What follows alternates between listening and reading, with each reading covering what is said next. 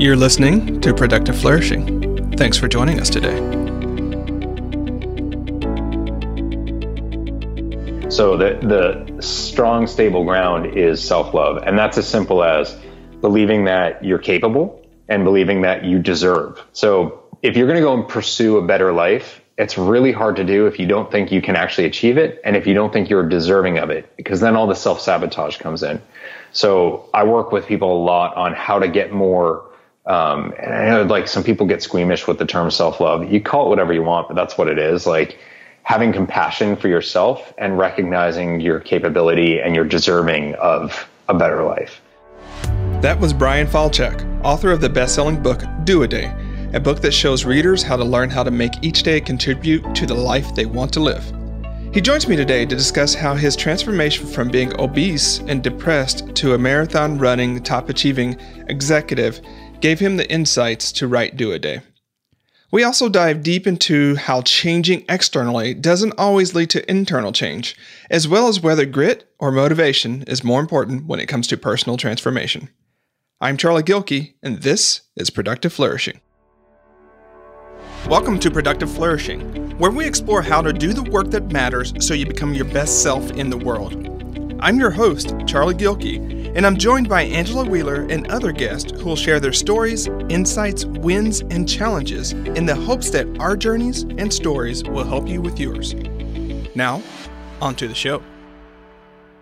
Brian, thanks so much for joining me today. I really enjoy your story. I enjoy stories of transformation to start with, but you've got such a radical transformation here that I know a lot of our audience gets stuck with. So thanks for joining us and telling us about that and telling us how you got through it. Yeah, I'm happy to be here. And when you're saying radical, I was like, oh, it wasn't that much, but it's a lot of things. Like there are a few that are big, but there's several of them. So I guess if you add it up, radical is okay. I'll allow it. Yeah, I mean, and so that's the interesting thing, right? Because we expect in ways to change our life that there's just one thing that you do. Yeah. And then it has that effect. But actually, it's this conjoined things that when you look back, say, like if you were to look at where you are today versus, say, 4 years ago, radical change. Right? Radical change. And I don't believe in changing one thing. Like I would say when people come to me for coaching and they're like, this is what I want to work on. And it's, it's like, it's their weight or it's their career or, it's one thing. And I never push back on them, but I take it as a gateway drug. I'm like, yeah, we'll talk about that. But FYI, your whole life's going to change if this is going to be real. Otherwise, it's not going to stick. Yeah. And I think we're going to get into why that's the case a little bit. So go ahead and tell us about the change since we've alluded to it and how you got started with this work. Yeah. So, my backstory in a nutshell is I was the fat kid, obesity growing up. I was about 100 pounds overweight. It wasn't because of my eating and non-movement, which were both existent in excess, excessive non-movement, if that makes a sense, and excessive eating. But my parents got divorced real early on, like a lot of kids face in this country. And, that just triggered anxiety, depression, needing to have comfort and control. And I didn't have those things. I was like 5. So, I couldn't provide that for myself and my parents weren't in a position to do it either. So I turned to food. I lost weight late teens, but I never dealt with the underlying. So that's fix one thing, but it's going to come back and haunt you. So I lost 100 pounds. I put back on 45 of it kind of slowly, but surely into my 20s, married, had a kid. My wife had a kid, not me. And, I know that sounds weird. That was with me. So before I get in trouble for missaying that. Anyway, I was 32. My son was 2 years old. It was the summer of 2011. 45 pounds back on. I was 222 exactly and about 20% body fat. And I had lower back pain. I had back surgery. I was in a job that was getting increasingly bad. It started off great. Founder passed away, new leadership in there. It became pretty political, and that's just not me. And a lot of the things from the divorce reared their head because I didn't deal with them as a little kid because 5-year-olds aren't really that in touch with their emotions. My mother ended up getting divorced again when I was in my 20s, and that brought all of it to the surface for me, like the original divorce from my dad. So I was just kind of miserable. I was miserable for myself. I was miserable to be with. I always say my wife and son were the family, and I was that crabby guy who worked there, which is just not a great way to live. But so that summer, my wife has a chronic illness that we didn't know about, and it reared its head then. And it looked like it was going to take her life. Like she was wasting away. She'd become bedridden, and my son was watching all this. And I got off the phone with her doctor who was going on vacation, who was basically giving up on her. He's like, yeah, I'm going to be gone for 6 weeks. Let's talk when I'm back. And I'm like, she's losing 2 pounds a day. She's not going to be here in 6 weeks. And all he had to say was, okay, we'll take her to the ER if you need to. Okay, thanks, bye. And that's when everything hit me. And that was that was a radical moment of transformation for me. That was June 30th, 2011. I walked back into our bedroom. My son is looking at his mother, basically watching her die. And I will say she's still alive. And, he turned around and looked at me, and I'm like, and now he's just watching his father die, just at a slower rate. And I'm not the father he deserves or needs. And I wrote a lot in the book about him being my motivation. And I came out of that moment with intense feelings about my role as his father. But the reality is that's still a little too surface level. It's actually about me and the life I'm living and the kind of father I want to be and the kind of human I want to be.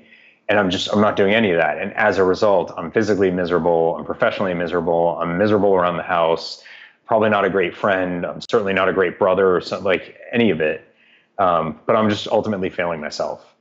And those are moments where you have extreme clarity and you can do one of two things. You can notice it and be like, okay, I'm going to go back to whatever mindless crap I'm doing with my life, or I'm going to grab hold of it. And I chose to grab hold because I knew, A, this is really different, and B, this is probably the last shot I'm going to get to really transform.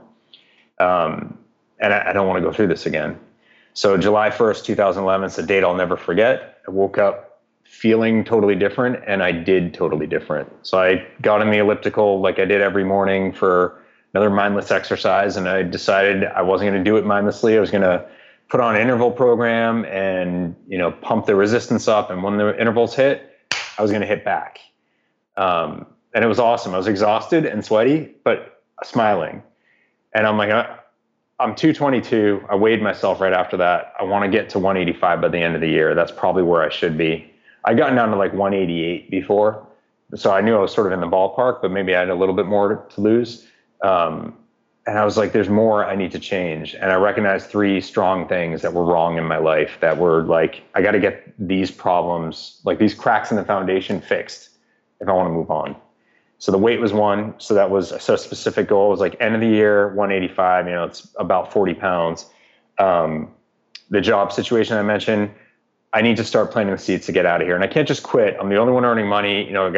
My wife's got all these medical bills and I don't know what's going to happen there. So I can't just like walk off the job, but I need to start networking. I need to start thinking about what I actually want to do and that kind of stuff. So I'm going to start taking actions on that.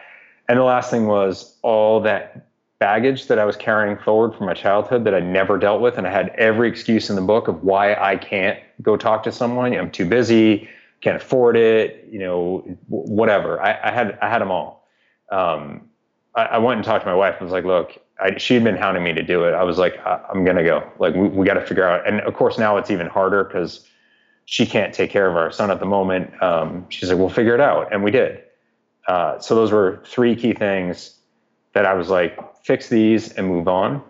And then things are going to be different in my life. Now, we'll say I didn't hit my weight goal. So that was July 1st, end of the year was 185. I actually got there in October.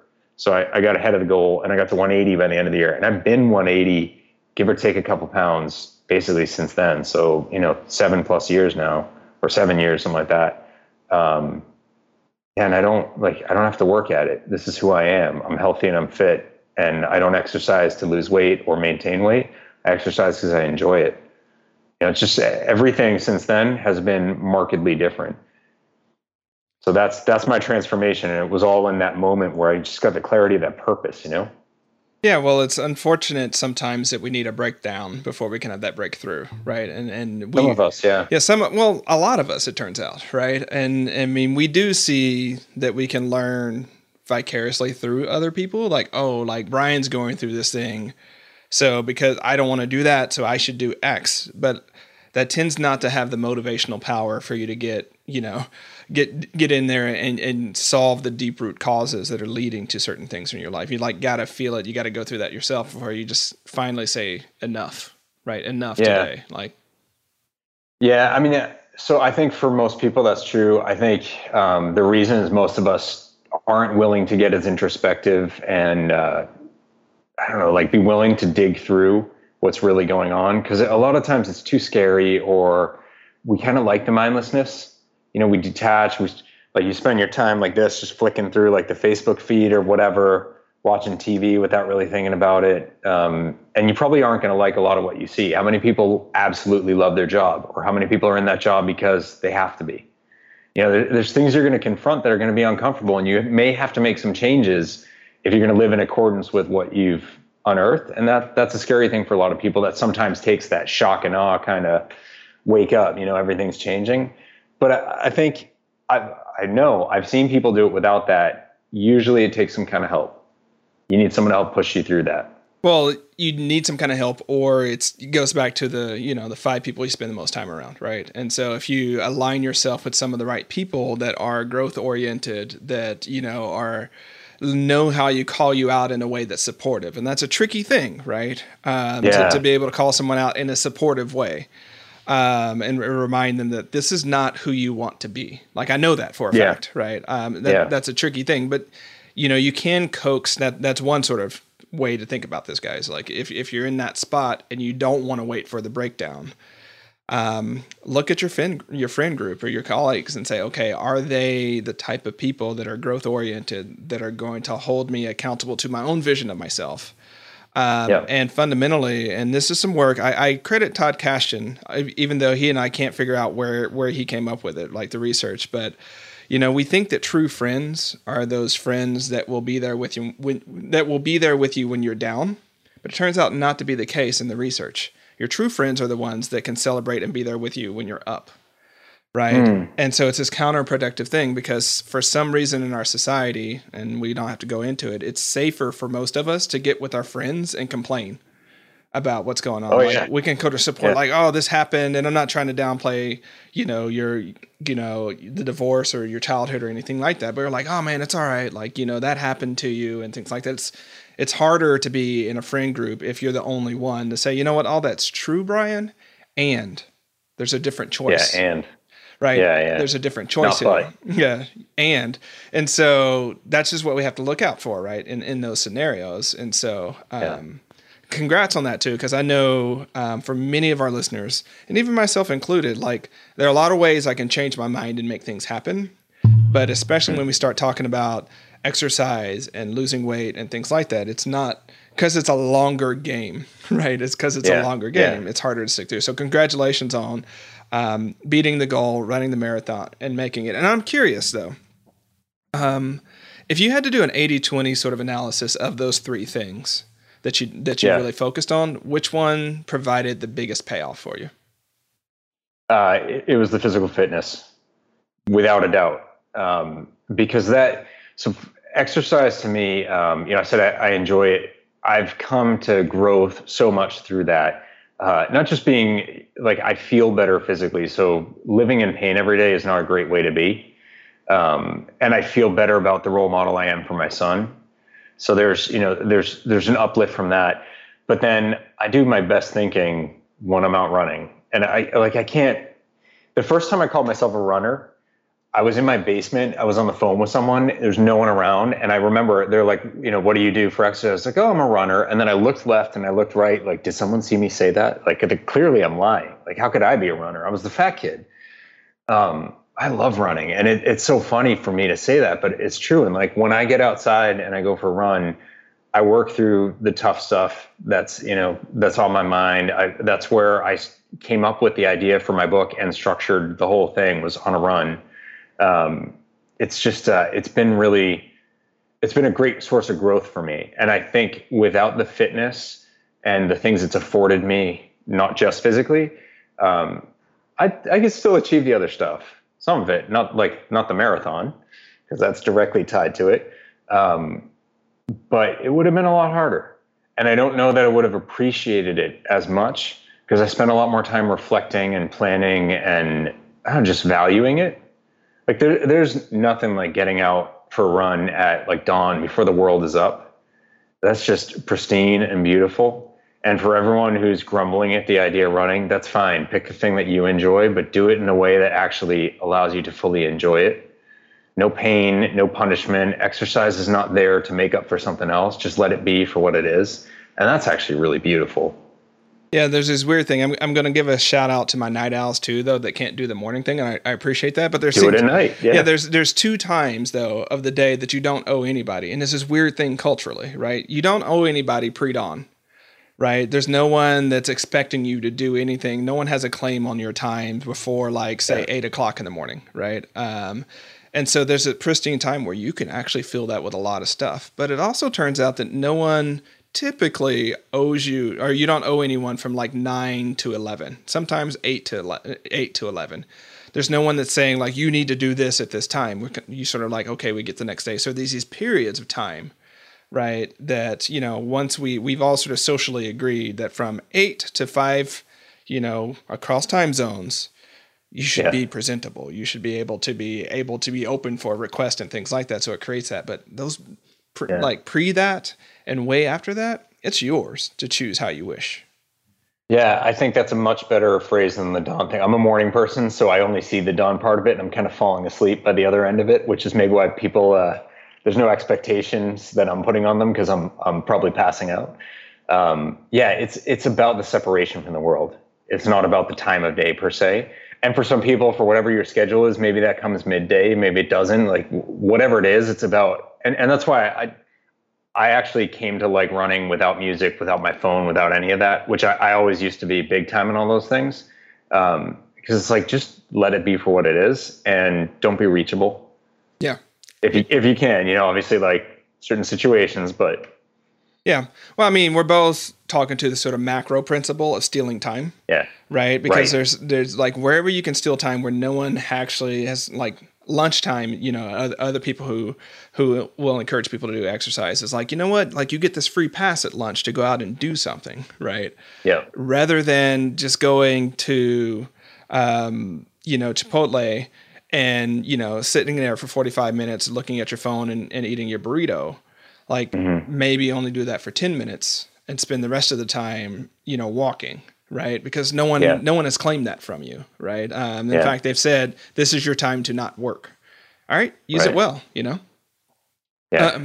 So I'm curious because with identity shifts, it can take a while for it to really take hold that you're this new person. How long did it take you to stop associating yourself as the fat kid? That is such an interesting question because that was my motivation the first time around is I didn't want to be seen as the fat kid. And that was all about high school because that's how everybody knew me. And actually, most of my senior year, I wasn't the fat kid, but it's funny, like when I would see people 10 years later, they'd be like, oh my God, you lost all this weight. I'm like, I weigh 10 pounds more than the last time you saw me. You just wouldn't know. Because, the mental framing's there. But what I did was, I went to college, nobody knew me. And that was good and bad. It was good because, I was finally free of that. It was bad for two reasons. One is my motivation for losing weight, which was not a good enough motivation, was gone. And so, then the ability to start to go in the wrong direction represents itself because I wasn't fixed yet.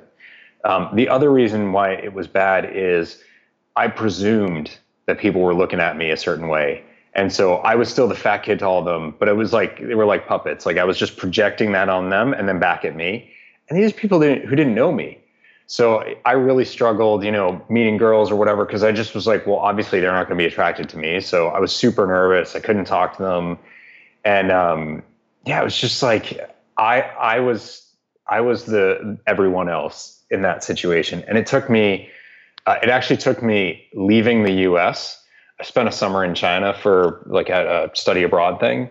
It took me completely breaking my whole situation and being such a stark difference in terms of who I was relative to everyone else to start to be like, oh, maybe there's something different at play here.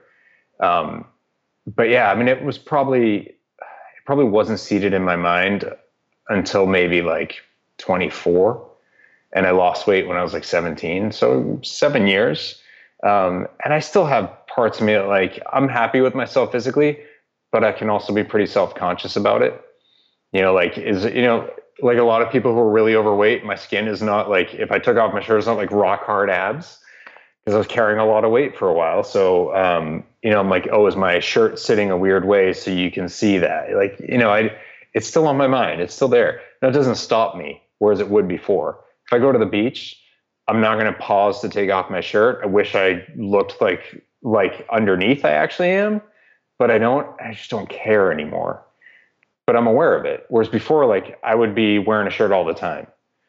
Or like when I was fat, I used to cover up like this and pretend like I'm freezing cold. It's like I went to summer camp in Maine. It was like 104 degrees and pure humidity. It was nasty. And I'm like, oh, it's freezing, because I was trying to cover up as much of my upper body as possible, because, teenage boys are going to be relentless with name calling. So yeah, that took a while to get over. Do you find that there are, aside from the beach time and aside from sort of physical performance times, where you collapse back into, for lack of better words, fat Brian, like in the way that you think about things, and it's like, because, well, I'll end it at. Do you collapse back into it? Physically, performance wise, no, not well, at mentally, all. like that, So there's one thing that sticks with me. Generally, the answer is no. The one thing that sticks with me is there's a moment at that summer camp. There's like a record heat wave, and we had a track meet of all the kids in camp, and the counselors thought it'd be really funny to have the fattest kids in camp run against each other.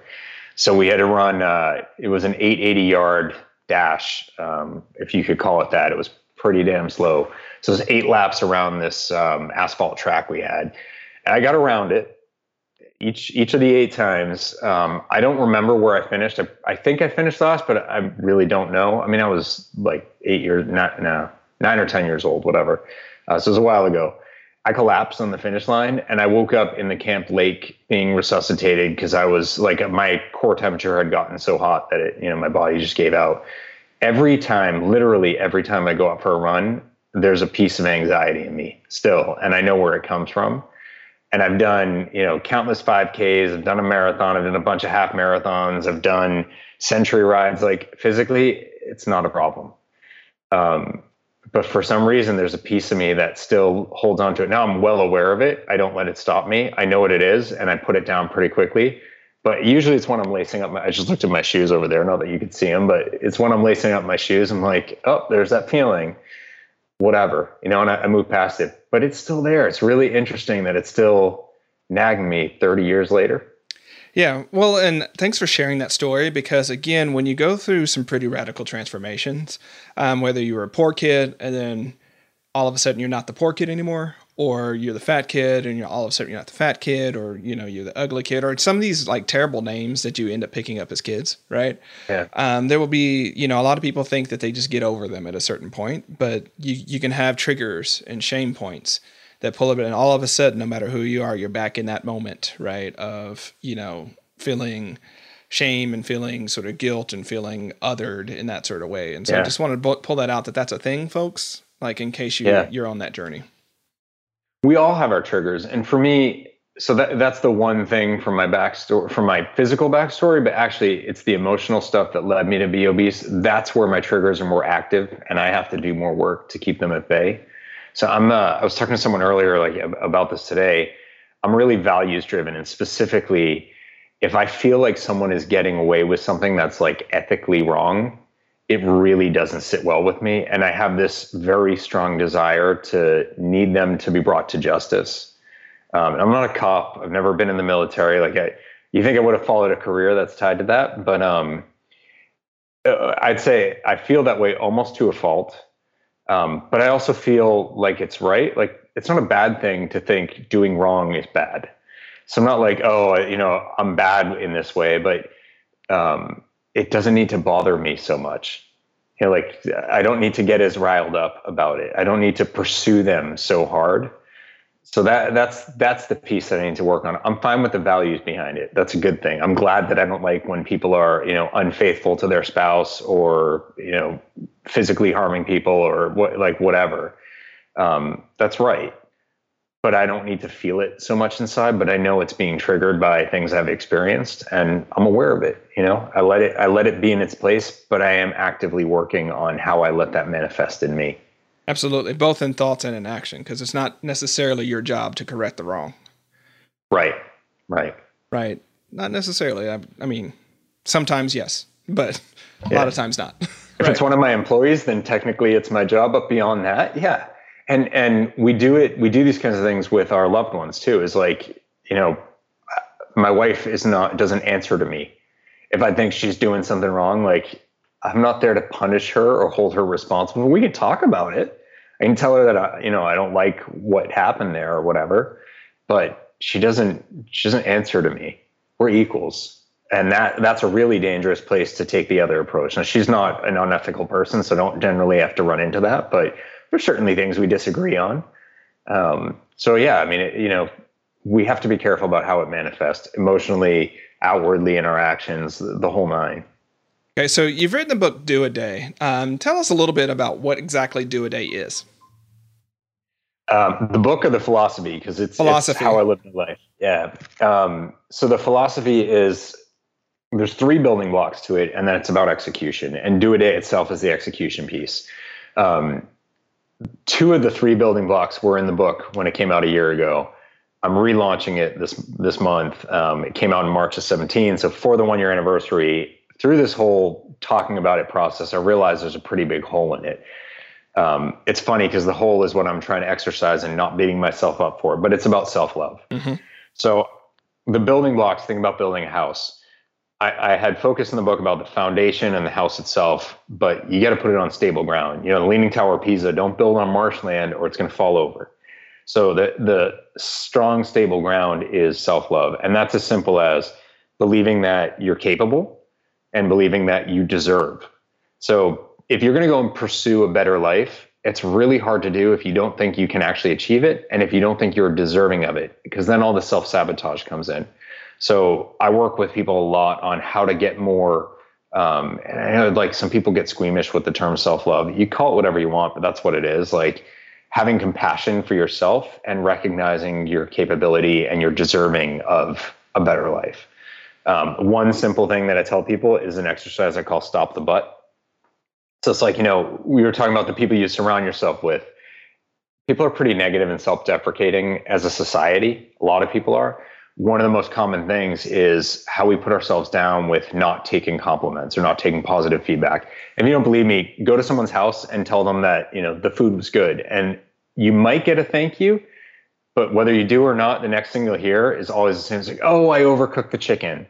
Or, yeah, but I didn't salt the vegetables enough. Or, oh, this was under-seasoned or that was over-seasoned or the soup was cooked. It's like, it's just pronounced thank you. So as soon as you hear the word like, thank you, but stop at that word but in your mind and don't even speak it. Just say thank you. Yeah, and if you can't say just allowing. Yeah, and if you can't say thank you because you don't know how to accept you can't just let that be a 2-word sentence. You can also, just another pro tip here, say, what did you like about it? Right? So that you sort of don't end in that place where you have to say something awkward and you can just actually listen and receive and not go into all the ways that, your food was wrong or your thing was wrong, and just actually, banter back and forth, because I know that's a practice for a lot of people, just receiving a compliment. Yeah. There's a number of things you can do. You can say, that's very kind of you. You can say, I'm glad you enjoyed it. There's someone in my family who will go nameless, but they're an extremely thoughtful person. They give great gifts. And before you've even opened the gift, they're telling you what it is and why you're going to hate it. And it's like, you haven't even given me a chance to appreciate it. And they're always wrong. It's like, can you just be quiet and let me have the gift and feel good about it? Like, you've spoiled it before it's happened. So yeah, just allowing, like, that's a huge piece of it, allowing for capability and the deservingness. So that is the ground. Then it's the foundation of the building. And that's, when I talked about those feelings about my son and ultimately what it meant to me, that's about your motivation. And that's, Simon Sinek talks about your why, and he's talking about it in a business context, but actually it applies to the self as well. It's your reason, it's your purpose. It's the thing that when we say dig deep, that's what you're digging for. It's that underlying drive that will get you through anything and will push you to achieve what you really want to achieve. And so I pose a number of questions in the book. There's one sort of sum it all up question is, no matter what else is happening, what will you always care about? And this is the part where we were talking before about, do you need one of these like big kind of hit you in the face type of difficulties, or can you get there through self-work and maybe support of those around you? Either way, the trick is whatever answer you come up with, it's probably wrong. And by wrong, I mean, it's too surface level. You really have to start to, it's like I said, like in the book, I talk about it as my son. And maybe 6 months after the book came out, I was doing an interview or was being interviewed. And the guy was like, all right, I got to call BS.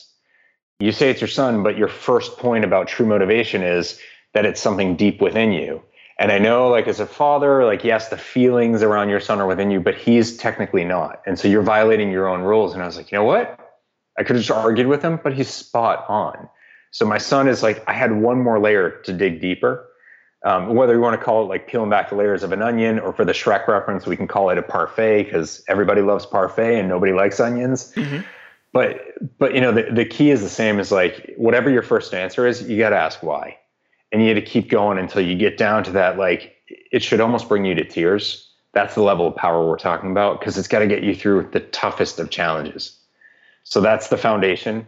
And then the house is those goals. So I mentioned my weight goal. I had a specific, measurable, action-oriented goal that I could track and see my progress on and adjust and all that. So it's got to be something that's really going to push you.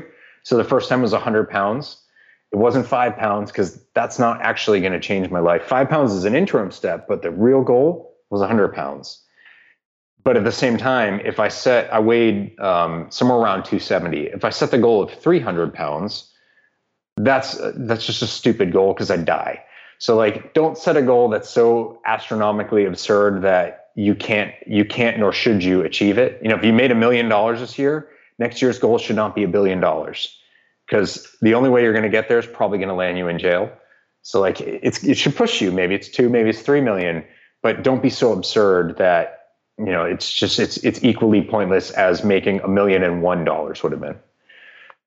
So that's the structure we're talking about. Now it's about the execution, and that's where do a day comes in. And there's 2 key words: do and day. The in the middle doesn't really matter. Day, I'll start with the second word. It's not about specifically a day. It's about the present moment. So do a day is about a mindful approach. So we live our lives caught up between 2 things: between the past. So we're judging ourselves for our missteps, or for what someone did to us, what we perceive that they did to us, or maybe it's something we've lost that we long for, and we're stuck in that past. And actually, because both of these things tend to happen, we're also sitting here in fear or anticipation of the future, good or bad stuff. You know, when I had 100 pounds to lose, that was so daunting, I never started. You know, it was just too much, because all I could think about is, oh my God, it's 100 pounds. And I'd bust my hump and I'd lose a pound and be like, oh my God, I still have 99 pounds. I could never do this. It's too much. How am I going to get there? It doesn't matter. I'm not losing 100 pounds right here, right now. And it doesn't matter if I didn't lose it yesterday. That has nothing to do with whether I can lose it and start to lose it now. So in each day, this present moment, we're going to do what we have to do in pursuit of those bigger goals. And do is a verb. You know, it's not like just sit here and be better. Like, I don't know what that means. You need to wake up every day, or get into every present moment and take action in pursuit of your goals that will move you along. And ultimately, what you find is you start winning little by little.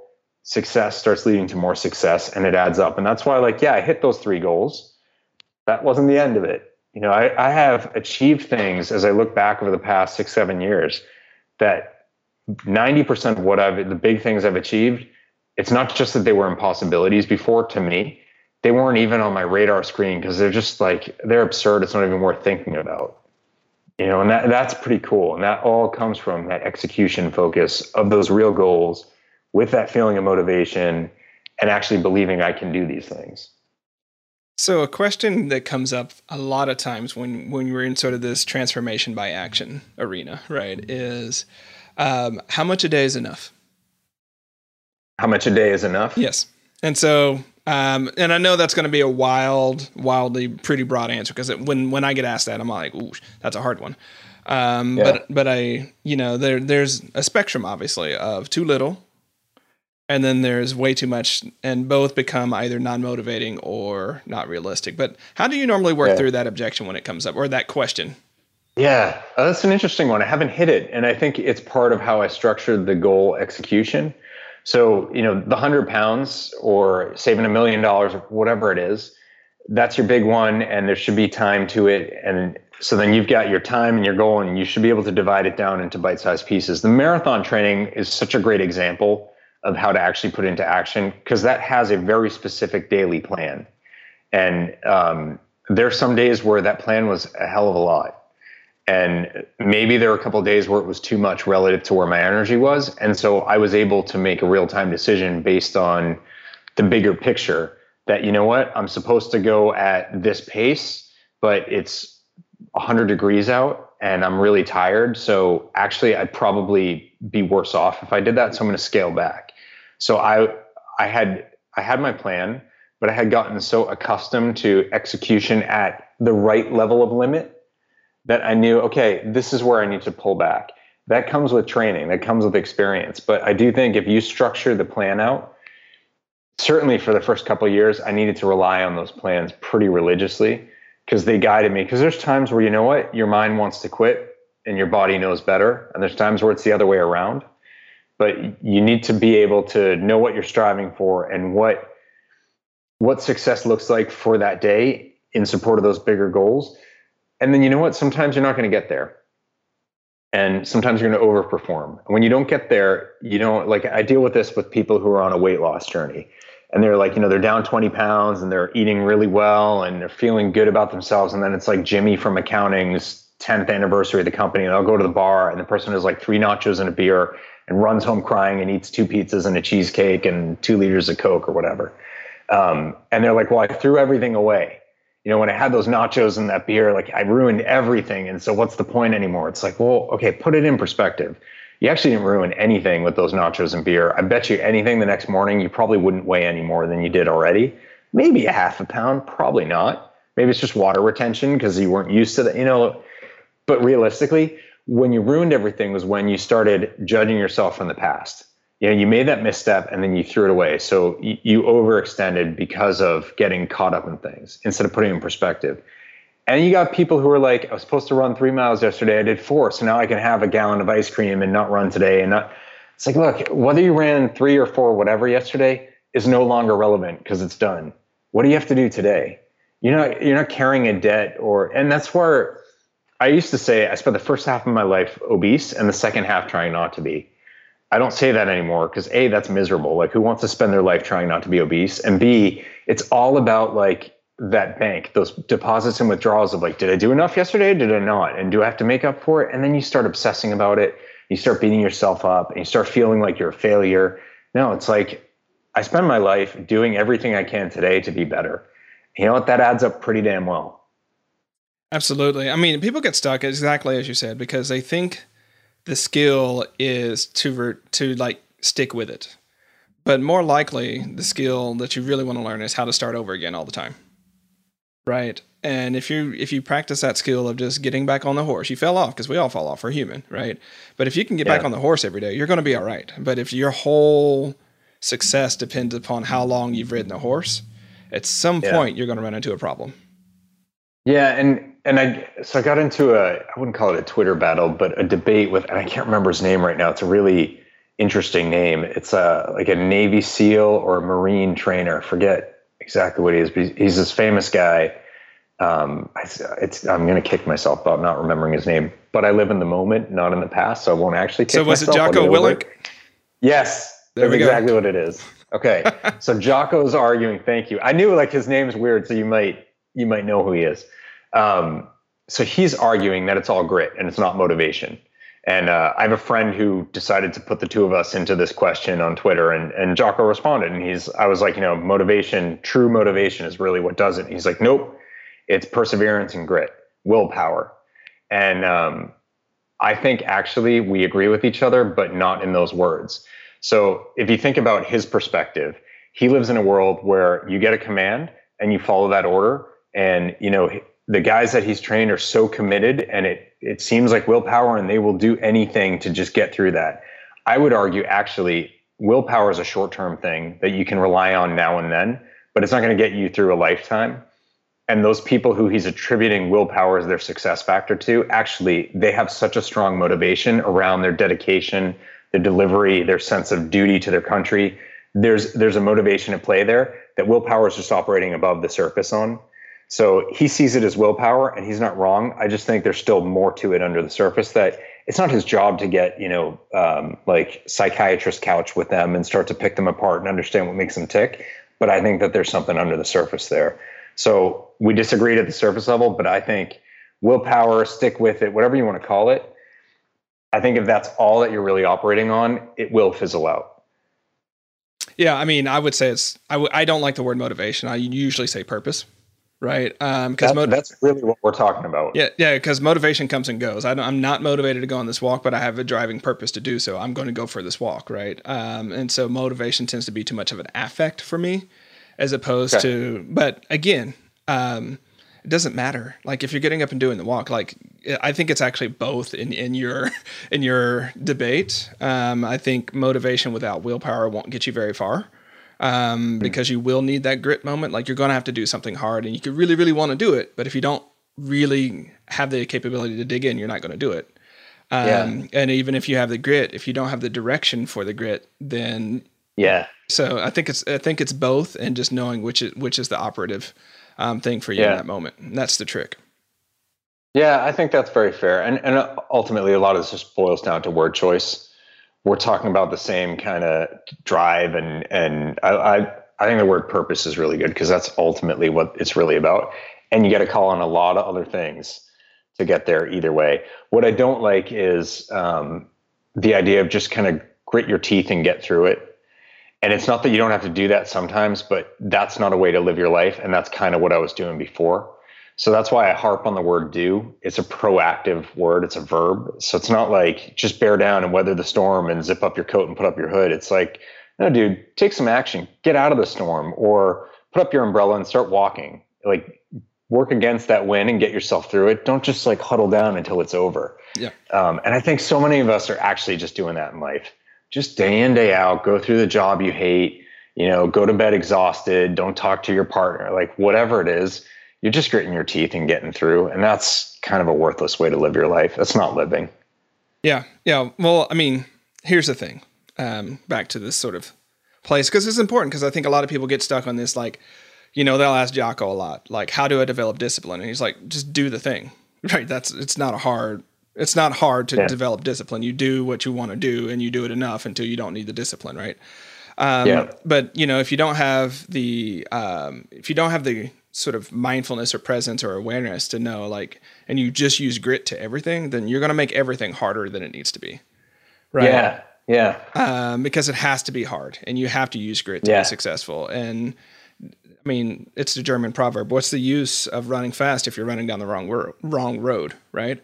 But the other flip side of it is, I think even on the motivation purpose camp, we forget that we can be motivated, we can have the motivation, we can have the purpose. And sometimes things are just going to be hard.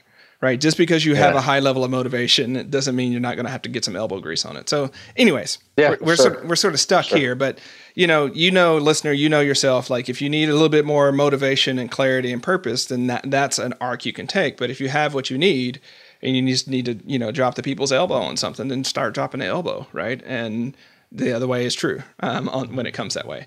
I'm curious on this one. So how does do a day differ from one day at a time? Yeah, I mean that's like just grit your teeth and get through it kind of mentality that I was just talking about. One day at a time. Maybe some people think they mean the same thing, but to me, it is the difference between taking action and just dealing with what's smacking you in the face. I don't like to be smacked in the face. I'd rather take action and change the game. So that's the difference to me. I'm not here to endure. Like I'll endure for a long run, but my life, I'm not interested in enduring my life. And that to me is what one day at a time is. Like, don't think about it. Just get through it. It'll be over eventually. That sounds awesome, doesn't it? Yeah. Life is more than just getting through. If you want it to be. It is unfortunate for a lot of people. It's just getting through. Yeah. It just doesn't have to be that way. Absolutely. And so I'm going to ask a counter question. What kinds of situation is do a day not a good fit for?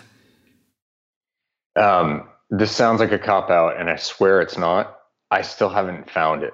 What I found is people who aren't in the right place to apply it. I think it is pretty universal. Now, what I will say is, while I've been through a lot, and I share most of it in the book, not everything. It's not my autobiography. It's not for me to share every detail about my life. There's a lot I haven't been through. So I almost lost my wife. I didn't lose my wife. And so for me, that's an example where I was like, yeah, I don't know firsthand how it would work out in that situation. But I have readers who've reached out to me who have been through that. Who, one of them, I had no idea he lost his wife until I got to know him better. He's this positive, inspiring person. You wouldn't know the tragedy he's been through. And the way it happened didn't need to happen. I mean, it wasn't just like, it's one thing if you're like 85 or 90, like there's a very good chance one of you will lose the other one at that point. Not when you're like 35 or 30. I was 32 when I thought I was going to be alone. So this guy he's gone through that approach. I didn't have the book out yet, so he didn't know it, but he's like, I'm reading this. This is exactly what I'm doing. Like, this is how I live my life. And it's taken him a few years to get through it, and that's fine. But he now he's in a group for widowers.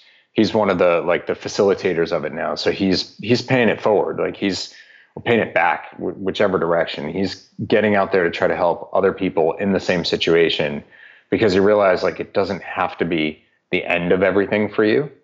It doesn't mean it's easy. It doesn't mean you forget, but you can still have a life. And so he's getting married again. Like his life has gone on, and that's a really beautiful thing. People who have been through cancer. I ran the Chicago Marathon for St. Jude. And so I've been really blessed to work with some of their people and hear the stories firsthand of some of these kids, what they've been through, and the families. As a father, I can't even imagine what that would be like. So I've seen a number of different situations secondhand now. And there are situations where I was like, maybe that's too much. And it hasn't been. I talked to someone today who had 3 suicide attempts. And that's, again, a situation where, and he reached out to me because he's thanking me for the book. And that to me is like, okay, that's another one where I haven't been through that. And I don't know that it would work. So far I haven't come across it yet, but I feel like that sounds egotistical. It's ignorance. I just don't know. I haven't seen anything. And every time I think like maybe this one's too much, every day, at least since the book came out, someone has reached out to me with their story. And that's been pretty amazing. So I keep seeing it tested in different ways, either someone who's using it or someone who has used it to reflect on what they've been through and how they've gotten to where they're at. That's why I wrote the book. It's not to sell books. It's to inspire, to help, to change. So it's proving out in that respect. So I just dodged your question very long-windedly, but that's the truth. But I think it's actually tied to something you mentioned earlier. So you're republishing the book a year, roughly a year after you publish it the first time. What's different now that was either underemphasized or that you've learned anew that is prompting a reissue? So there's 2 things that really stood out to me. One is, and I knew this from the start, the parenting chapter. That's one of the situations where I give an example of how to do a day. It's always felt too light to me. I gave one example. It was hard because it's about, the most important thing in my world. And it's not like everything else is about something specific to me. And this is about my son. So it's his life and my wife. And so I felt this burden of, it's not my right to be as open about his life as I am about my own. But I feel like I'm not really getting there. It's the shortest chapter in the book, or I think so. Pretty sure it was. But it's never sat right with me. And I recorded the audiobook and I did it myself, which was a terrible process. Like no one likes hearing their own voice. So imagine that for hours and hours on end. When I recorded that one, I just walked away and I'm like, maybe this is all a mistake. Like I felt that much like it was short shrifting the concept. So I added another story that I'm really not proud of. I failed pretty miserably. I scared my son, and he did not deserve that. I let my frustration and anger surface when he was like 3, or something like that, 2 or 3. I don't remember exactly, but that's one of the few things that I really carry through today. That when I think about it, I'm incredibly ashamed. And I deal with it and I work through it, and I'm not judging myself today, and I'm not a worse father because of it. I don't go into other interactions with him with that negativity. I've used it as a source of, this is one of the ways I need to be better. but that was a hard thing to talk about because I think I looked pretty horrible. And I wasn't abusive to him. I mean, in a sense I was, but I wasn't hitting him. I wasn't threatening his life or anything, but I was scary, and no little kid needs that. Not from their parent. So that was one thing. And then the other is, I talked about that solid ground. I wrote the book. It's 3 sections. The first is like, here are all these life experiences where I've like my backstory, and then these places I've done a day, do a day to get through. And then the second is the building blocks, is motivation and goals. And then the third is, here's some specific applications for the things that up until the book came out were the main reasons people came to me, which is about like diet and exercise. And then one chapter is sort of general. Since the book came out, it's been almost all career related and leadership, which is really interesting. And I ended up writing for Inc. magazine now as a result of that, which is pretty cool. But I can't believe I didn't put in anything about self-love. And I think I took it for granted. I wasn't conscious of the gap, but it became blatantly obvious to me. So this is like my 95th, I think, interview. Through the process of talking about it this many times, it's just so in my face. It's like, well, none of this matters if you just sit there thinking you're worthless or incapable. And so that was really important. And I wrote an article for Inc. about it. So I had the gist of the ideas. But I added that in, and that's so that middle section is now 3 chapters long. That's the piece I'm most happy about, because I really feel like in hindsight, the book's incomplete. Like the parenting thing, that's not okay, but there's plenty of other chapters. There's plenty of non-parents who read the book. So maybe that doesn't even matter to them, but none of it matters without self-love. So anyone who bought the ebook, you'll get the update anyway. I'm going to email my mailing list and I'll send it around as PDF so they can all have it. I just want people to have the content. I don't care about the sales. And luckily the book still sells. So anyone going forward, they'll get the new content. But yeah, that's what's changed, and the journey behind the change. I just thought good timing. Yeah. Self-love is one of those things that, like, in every place, especially, I mean, we have to look at it because we're, with our bodies of work, we're both on that very much, get it done, get out there, make things happen, sort of that side of things. It's really easy for people to overlook the foundational pieces around, self-love and self-acceptance and self-care and things like that. It's like, oh, once I do all this other stuff, then that's when I'll focus on that. Right. It's like, but what's really underneath that script at two or three levels is I don't deserve it until I do that. Yeah. Right. And so just be careful of that. If it's not one of those things, whether we call it self-love or self-compassion or things like that, it's really one of those things that skip it at your peril. Because every tool, every sort of action system like this can become a tool for you for really negative self-judgment and really self-harm without you even knowing about it. Yeah, absolutely. I 100% agree. So what's the most challenging doing that you're doing today? Like what's the thing that's like, man, I'm really having to show up and do at a different level than everything else? I'm doing a lot, so I don't know if volume counts. I still have a day job. It's an amazing job. It's very full. I have the job I've been working towards throughout my whole professional career, which is fantastic. But it's a lot. I travel a lot. I work a lot of hours. I'm a C-level executive in a financial services company, which is awesome. And I also wrote a book that I'm promoting very actively, and I'm still a father and a husband, and I'm trying to start my second book. I'm about 5,000 words in, but I've been 5,000 words in for a little while, and I have to write a column every week for Inc. It's all really good stuff, and it's all things that I'm passionate about, and that's why I'm able to get through it. But it's a tough balance. I'm definitely grayer than I was a year ago. Except part of my head is beigeur because you can see more of my scalp now. But so I'm worried that I'm burning too hard, and it's actually aging me. So that's not great, but it's for good reasons. But there's some kind of end that has to come to all this. And no matter which path wins out, it's all good stuff. But yeah, I'm in this place right now where I'm coming up to a fork in the road. And it's a good problem to have. It's like, applying to college and getting into all of your top choices, and then how do you figure out which one to go for?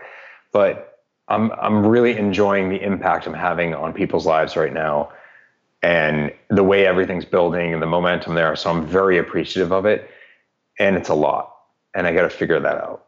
Yeah, that's a hard one. Not saying you should read it, but if anyone's in this situation, Seth Godin's The Dip really, really helped me when I was in that mode. So, and it's one of those things I have to read about every 4 or 5 years, just because I'm like, okay. Yeah, that's a good idea. So yeah. But congratulations on all the success. Like that's the type of problem you want to have, right? Totally. Yeah. And I'm not complaining about it, but I recognize it's still a lot. I'm just curious on this one. I know, we need to be wrapping up, but do you have any particular tripwires that is an exit ramp for one of those things? Like when you hit X, that it's time, or your health. Like if that you reach a certain point that it's like, okay, yeah, something's got to go. On the health thing, I think I need to be more religious on saying no to things. That's my problem. I'm very interested in sharing the message, so I tend to say yes, but I need to make some tougher calls now. I had no intention of doing this many interviews. It's been great, and I love it, but it's a lot. So I think, to me, the pivot point, and I'm giving myself a fixed amount of time for this. The pivot point is whether there's enough momentum in this whole side of me, that brought me to your show, to sustain my family. And for people who don't know, the average book sells 240 copies a year. So, and I make $4 or $5 a copy at best, a lot less on the ebook. So luckily I make more than like $600 a year in my day job. But, we got to get over a little bit of a hump there for that to change. I think speaking is probably the path to that. The reason I wrote the book is I love the coaching work I do. Even if I coach people 24/7, I still wouldn't touch as many lives as I want to. And so the book is a way to scale that out. And if I coach people 24/7, I still probably couldn't afford to support my family. And, we still have some pretty serious medical bills and all that kind of stuff to keep my wife stable. So speaking is a way to scale that up. By the time this comes out, I will have done my first TED Talk. I have another one coming up. I thought it was May. I think they just moved it to June. But so I'll have 2 TED Talks this year and a couple of other speaking engagements coming up. So we'll see. If I get out of this year and it's like, all right, there's stuff going here, then I think I will have come to that crossroads, and it'll be time to think about a decision. And if not, if I can keep moving on this path and maybe cut back on some of the interviews, then great. I'll keep doing it for a while, but I need to be more mindful in how much I talk about all that mindfulness myself. Well, I do appreciate you saying yes to this show. So thanks for that. Yes, even if you need to say no in the future. So based upon everything we've talked about in this show, or in this particular episode, and you being the guest, you get to leave our listeners with a challenge or an invitation, depending upon what most resonates with you. So what would you invite or challenge our listeners to do based upon the conversation we've had today? I think it'd be irresponsible to move past anything but the first step. So it's that self-love step. So I challenge you to stop the but. Really look at your words and your thoughts and see where you're not allowing for the possibility that you can be better and you deserve to be better, and just let it be. And maybe you need to alert some of the people closest to you that you want to do this and get their help in it, and tell them to be relentless and ruthless about it.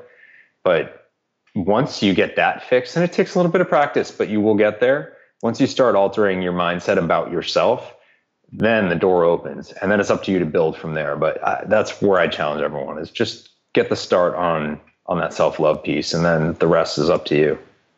Brian, it's been fantastic to talk to you today. So thanks so much for joining us. That was my pleasure, Charlie. It was great. Alrighty, so you heard it from Brian, listeners. What can you do to kick the butts in the butt? And so I challenge you for 3 days, or I invite you for 3 days, just a 3-day period, to just resist the urge to butt or to push the gift of a compliment away. And even if you can't do that in the moment, count how many times you do it a day and keep up with it. How many times did you refuse a gift today? And just be aware of that, because every time you do that, that was an opportunity for you to receive some love that you did not. Until next time, stand tall. Thanks for listening to Productive Flourishing. To get more resources that'll help you finish the work that matters and be your best self in the world, head on over to productiveflourishing.com. If this episode warmed your heart or got your wheels turning, we'd really appreciate it if you'd leave a review for the podcast on iTunes.